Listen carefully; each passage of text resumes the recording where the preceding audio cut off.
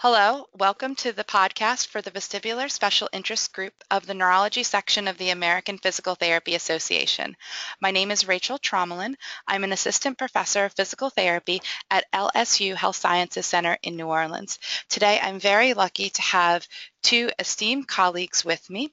I will have them introduce themselves. First, we'll go with Julie. Hi, I'm Julie Grove and co-own Cascade Dizziness and Balance Physical Therapy in Seattle, Washington. I've been practicing vestibular rehabilitation for 15 years. Now, Wendy. Hi, I'm Wendy Carrender, and I'm a physical therapist working at the Vestibular Testing Center, an outpatient clinic in the Department of Otolaryngology at the University of Michigan Health System in Ann Arbor, Michigan. I obtained my vestibular certification in 2003 and my NCS in 2012. Great. Thank you, ladies, for being on with me today. What we're going to talk about is the impact of anxiety on patients with vestibular dysfunction and the vestibular rehab process. I'm going to first present a case of a patient I saw this past summer. She came to me with a diagnosis of Meniere's disease and hydrops. However, the first thing that really struck me, patient was in her mid-60s, 64 years old. The first thing that really struck me about this patient when I went to pick her up is the fact that, she looked very disheveled, like hair very disheveled, and was wearing workout clothing, was not wearing a bra, just looked like someone that was just really struggling and not very put together at all. And throughout that first session, she very minimally made eye contact. I think really meeting my eyes maybe about 10 to 15% of the time, and cried on and off through the evaluation. Her vestibular history is that she presented with dizziness occurring about 10 months prior to evaluation. She had two main episodes of dizziness, once in the fall and once in the previous February. However, she reports these episodes of dizziness lasting a few hours, but they're not as severe or not as typical as what you would expect with Meniere's. She did, however, report that she had been having serious anxiety and lots of life stressors going on at the time. Her husband, with whom she had owned a business and helped with a business a couple years prior, had passed away very suddenly, leaving a lot of his business affairs and taxes really undone, and had not given her a lot of instructions how to follow and what to do to tie up loose ends. She was also caring for elderly patients. They did live in an assisted living center. However, she was very involved in their care and helped out with her father who had dementia. And I think he was also very combative as well. And that was very difficult for her to handle. So on top of having this, she did have some very, very significant life stressors. She also reported to me that symptoms were brought on by the stress and anxiety, and she always had symptoms after she visited her parents, but she was trying to sort of push herself through and kind of hold herself together. Her medical history is significant for high blood pressure, osteoarthritis in the back, and her goals and initial evaluation was that she wanted to regain her balance and confidence and wanted to regain control over her life. In terms of her objective findings, on evaluation, her ABC was only a 6%, which was very shocking, especially considering this was someone who walked in. She drove a half an hour to get to this clinic. She walked in without an assistive device, and her balance testing on the functional gait assessment was a 24 out of 30. So here you have a really big mismatch of what the patient feels like her abilities are versus what her abilities actually are.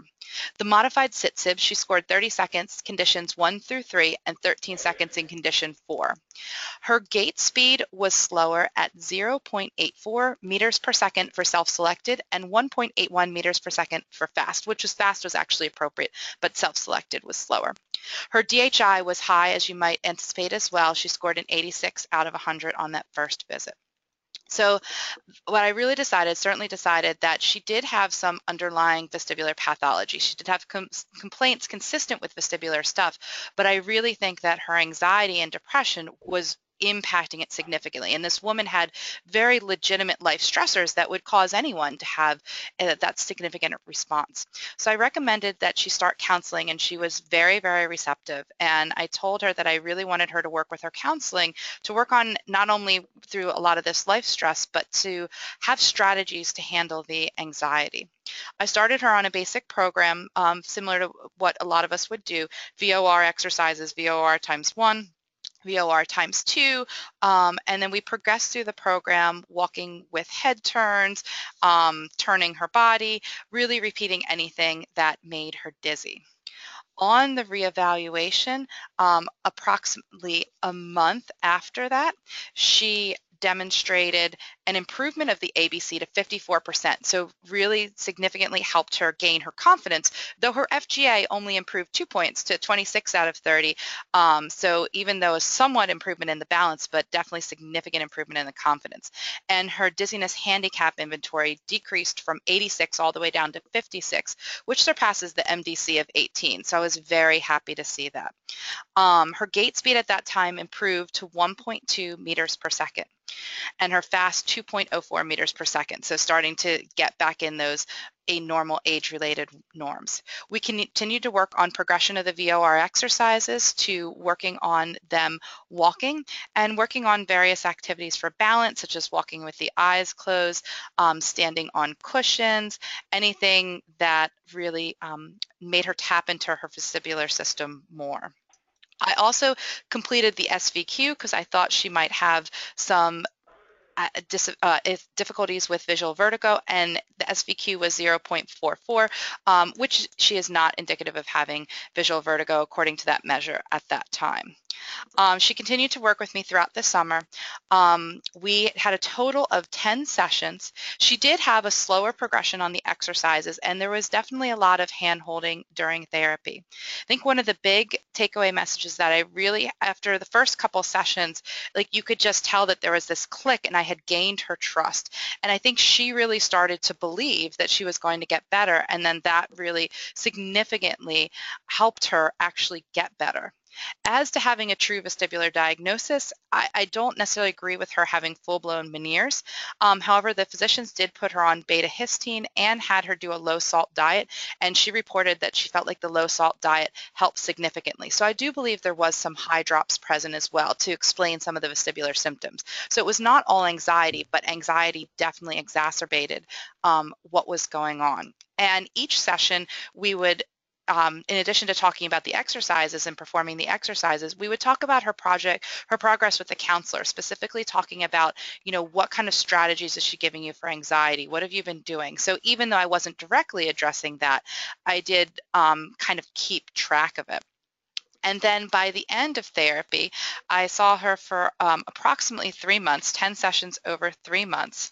Her modified sit-SIB had improved to 30 seconds in all conditions. FGA was up to 29 out of 30. DHI had decreased to 52. I, of course, would have liked to have seen it drop further. However, I think with the anxiety that probably would not have gone significantly further. And ABC was up to 68.1%, which I was very happy to see that improve as well. So I guess my main takeaway messages are to certainly, I always say they don't call it physical therapy for nothing. Within our scope of practice, trying to help patients along with the therapy and really trying to gain their trust, I found to be very, very effective with the session. So next, I will have Julie describe her case. Thank you. My case involves a 45-year-old female who presented to me in the clinic of January of this year after the onset of emesis, dizziness, and disequilibrium after getting out of bed 2 weeks earlier. She sought urgent care attention and was diagnosed with BPPV prescribed with meclizine. But when her symptoms didn't resolve, her primary care doctor ended up having her do a steroid injection and referring her to neurotology. She was presumed to have vestibular neuronitis and was referred to vestibular rehabilitation with a pertinent history of a complete left sensorineural hearing loss back in 1996 and a remote history of motion sensitivity and headaches. The interesting thing was that she practiced home health nursing and had an extremely active lifestyle, including paddleboarding, biking, rollerblading, playing street hockey, and walking her dog along the shores of the Puget Sound. On her initial examination, she endorsed symptoms of feeling unsteadiness, right staggering, nausea, a tight band of headaches, oral pressure, anxiety, fatigue, swimmy-headedness, lightheadedness, as well as light sound, smell sensitivity, along with her motion and visual motion sensitivity. Her dizziness handicap inventory was a 62 over 100, and her ABC was only 10%. She ambulated into the clinic with a slow gait velocity using a single-point cane and really was unable to complete the functional gait assessment. So I started her with the DGI, which revealed a 14 out of 24 fall risk. On examination, she demonstrated a spontaneous right beating nystagmus without fixation, which was increased in right gaze and increased post-head shake.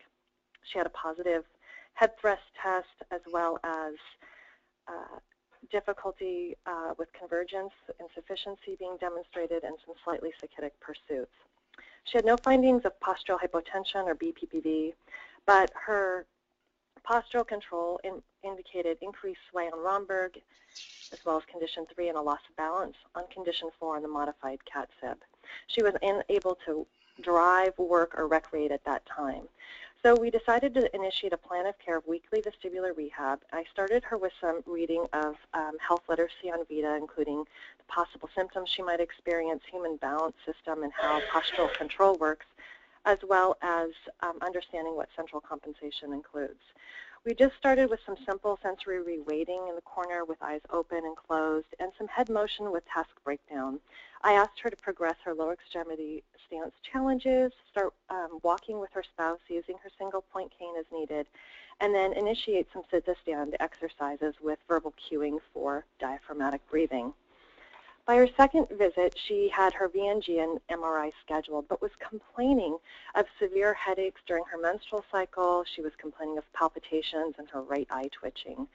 She told me she had a baseline symptoms of wooziness and nausea rated at 2 out of 10. We were working on progressive balance training, some metasensory reweighting, breathing, and I asked her to work on dynamic gait activities with me in the clinic using her single point cane as well as at home. Over several weeks, we were working on progressive balance exercises, and I really tried to get her to identify symptoms associated with her fight-flight responses, the racing sensation she would experience in her chest, tingling in her hands or chest, the heat wave that would come over her, and how that fostered a shortened breath. I asked her to use proprioceptive cues and surface orientation, as well as diaphragmatic breathing, and really have an internal dialogue about identifying those fight or flight responses and then differentiating that from the error signals we were trying to generate with her postural control, dynamic gait, and really slow initial VOR training. So it was important for her to identify what was facilitating compensation versus what was inhibiting that compensation and increasing her anxiety. In addition, I had asked her to track her headaches.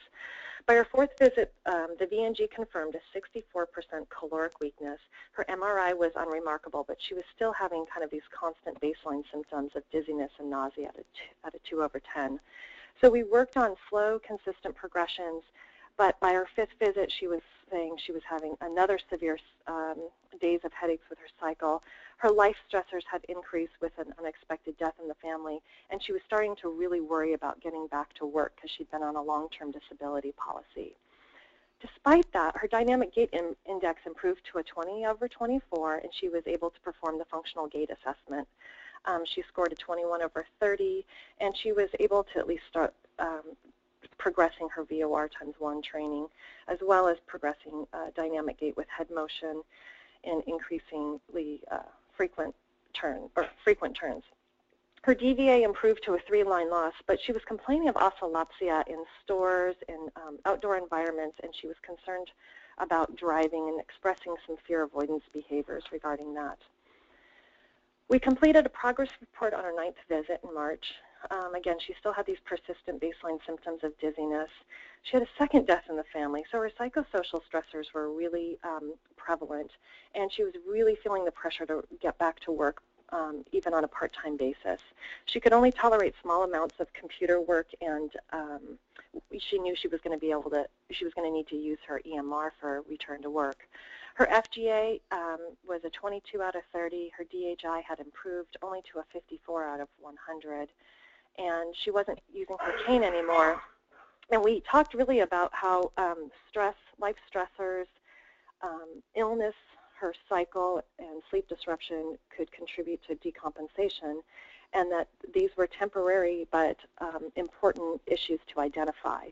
She complained of oscillopsia still in novel environments and visual motion sensitivity. And it was suggested that she follow up with her physician and seek some counseling and additional support. In the clinic, we started biofeedback so we could quantify her diaphragmatic breathing and get her started on a real substantial program of biofeedback training. I also asked her to discuss a neurology consult with her referring physician at her next appointment.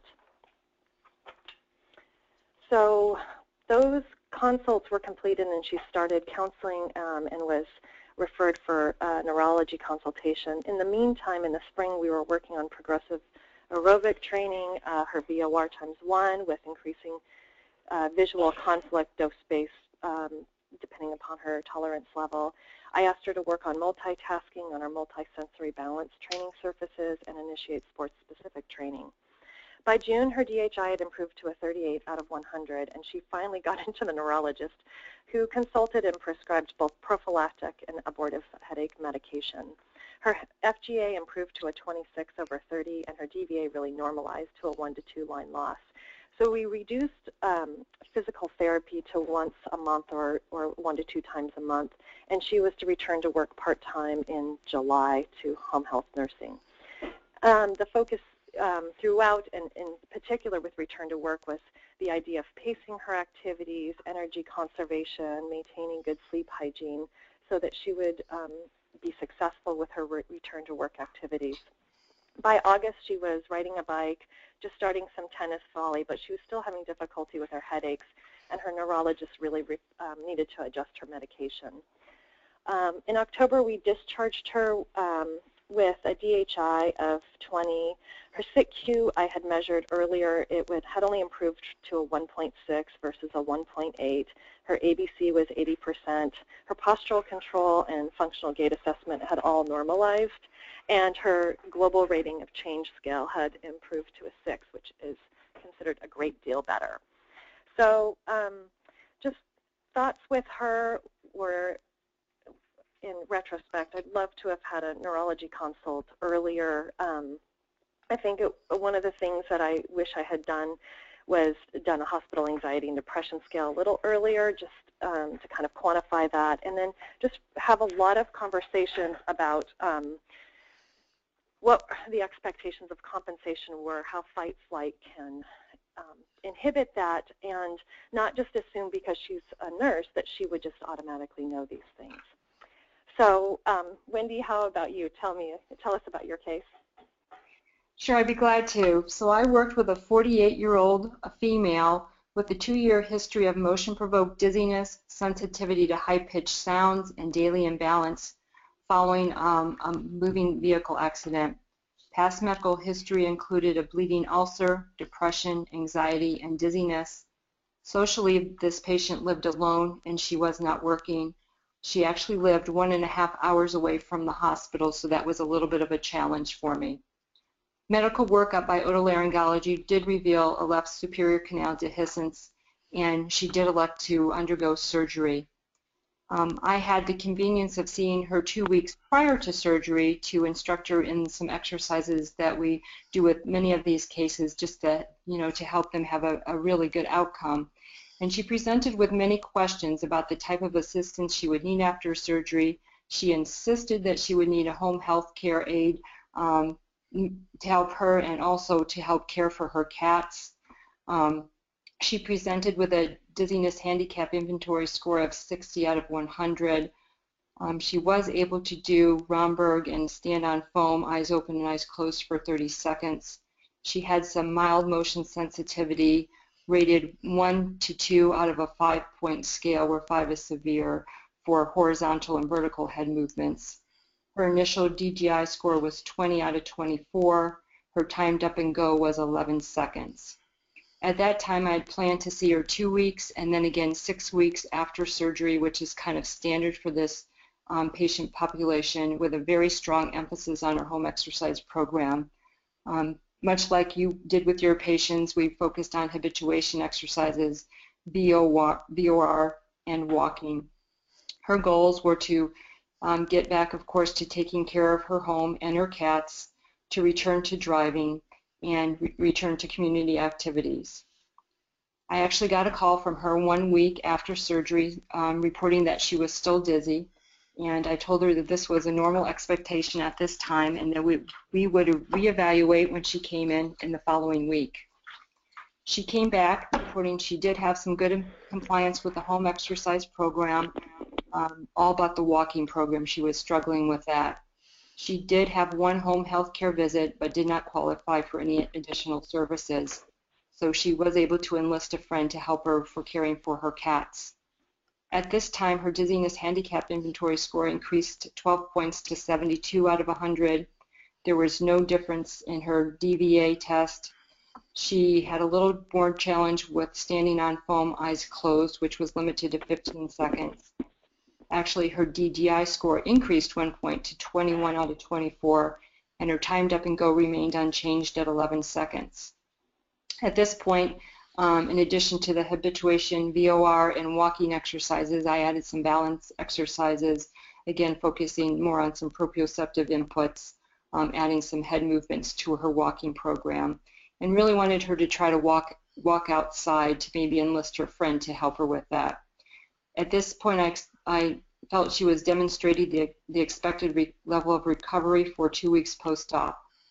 She came back 6 weeks post-surgery, and most patients that I worked with usually at this point are ready for discharge and return to work, but she was still having some pretty significant dizziness, especially provoked by busy environments like the grocery store, when scrolling on the computer. She had imbalance when standing in the shower with her eyes closed. She reported this bobblehead sensation when trying to do a little driving just during the daytime locally. And then she felt very, very uneasy in wide open spaces, which was limiting her ability to go out in the community. At this point, her DHI did improve 18 points to a 54 out of 100. She was able to stand on foam, eyes closed for 30 seconds. Her tug improved to 9 seconds, and she was still having significant motion sensitivity, rating 360-degree turns at a 4 out of 5. I really reinforced the walking program, amongst other things. She came back at 3 months post-operatively, and now her dizziness handicap inventory score had decreased again, now a 42 out of 100. She was complaining a lot about again, oscillopsia and visual vertigo in grocery stores. So we added some gaze stabilization and walking, added some conflict to her VOR ×1 exercises, and continued the habituation exercises. At this point, she was able to walk on the treadmill inside her home, but again, she was very fearful of walking outside of her house. At 5 months, I saw her back for a follow-up, and her DHI actually worsened by 14 points. Her tug was steady at 10 seconds. Her DGI was steady at 22 seconds. She still had considerable motion sensitivity. And so at this point, what I recommended, and I helped her find another vestibular therapist closer to home so she could get some more one-on-one visits, just trying to maximize her functional potential. She came to me 6 months later, or 11 months after surgery, and she had a terrifying event with dizziness after an airplane flight to see her sister about 3 hours away.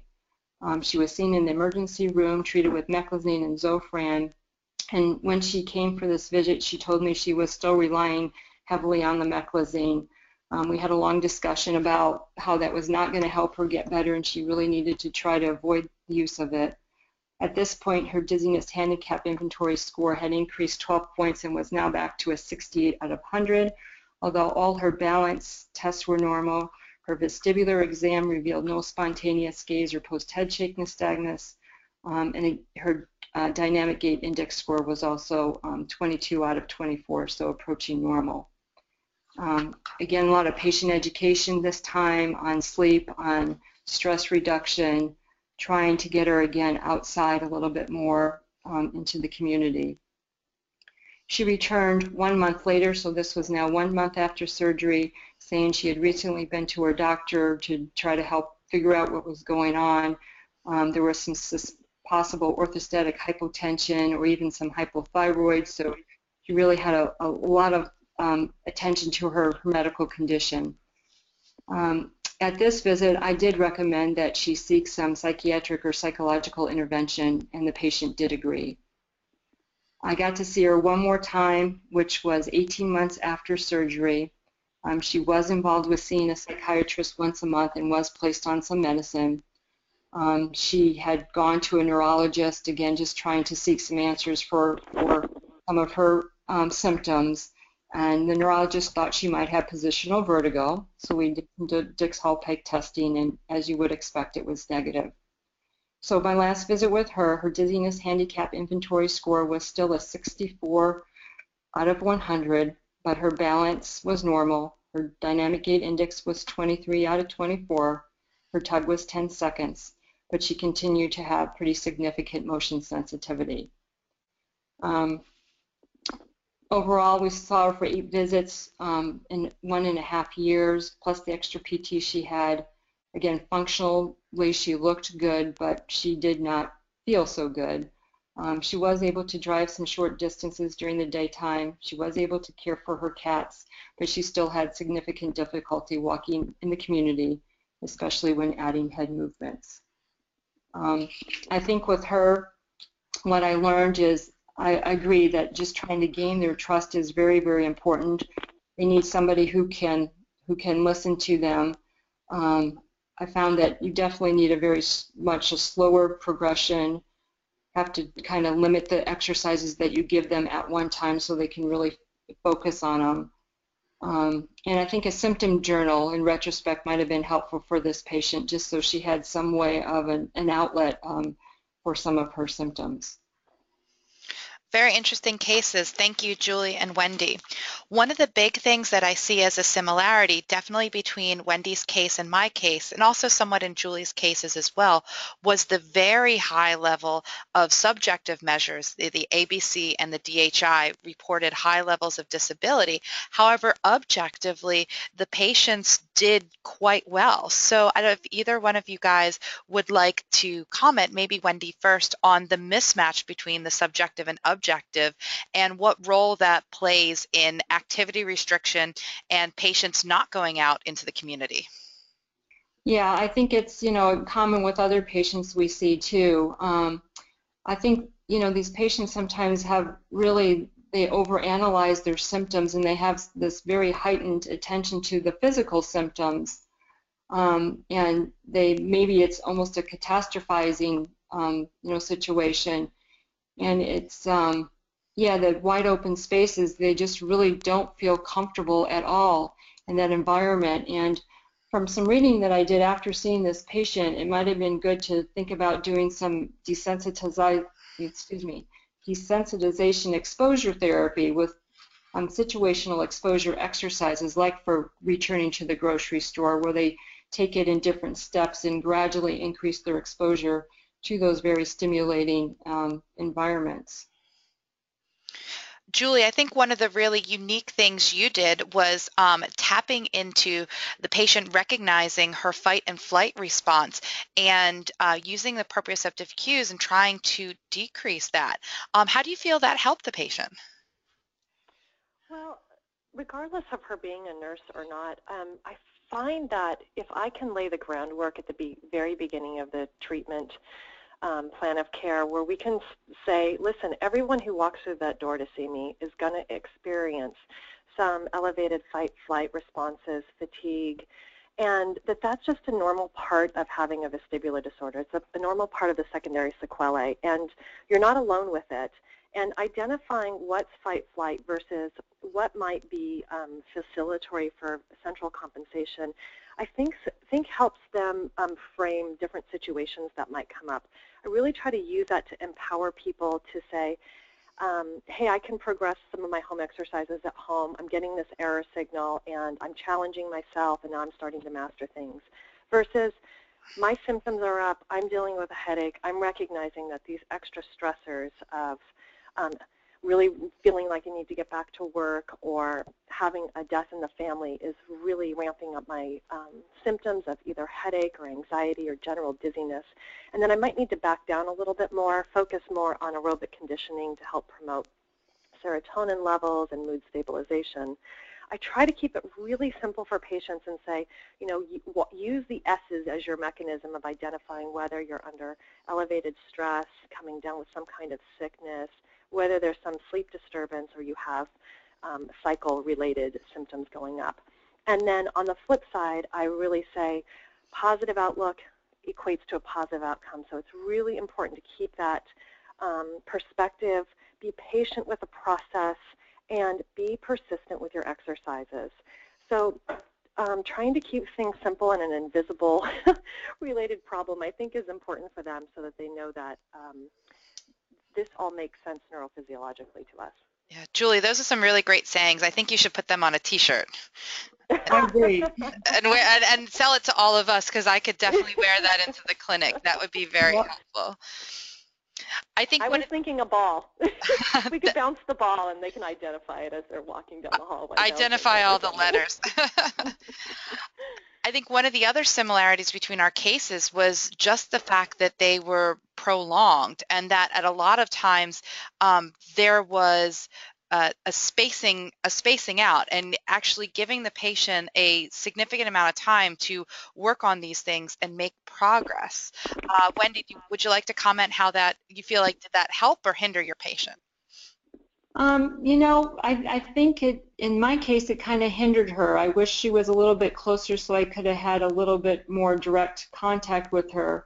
It's so hard to get to our facility sometimes that, you know, it makes it challenging because it makes people dizzy, even coming to a large hospital environment like that. So yeah, I think in my case it actually kind of hindered, but at the same time, I do think they need some extra time to get better. Mm-hmm. Yeah, I would just like to add too that I mean, what all of us did was we really identified that we needed the team approach to help manage these patients. In my case, I needed a counselor because the tools in my toolbox for trying to use a positive framing only went so far, and we needed some counseling to help her really cope with what was happening from a medical disability standpoint and help her focus on attaining central compensation to the best of her ability. In addition, we needed a neurologist to help with medical management, and we should remember that we don't need to be practicing in silos as physical therapists, that we have a team, and the team is there to support each patient. Yeah, fantastic point, Julie. Actually, one of the more interesting referrals I had made for this case, knowing that the finances in her husband's business were such a significant stressor, I have a very good friend who's a financial planner. And so I had given her, I don't know if she ever followed up with it, but I had given her her contact information. And I think even just knowing that was like, okay, you know, I can handle this. I can sort through it. Yeah, that's a great idea. Yeah. Wendy, any comment on the impact of the team or impact of counseling? Yes, I do think the team is very, very important too. Counseling with this patient, I think it would have been better to get her involved in counseling sooner than later, and because of this patient, I'm recognizing that a little bit sooner on which patients to recommend that for.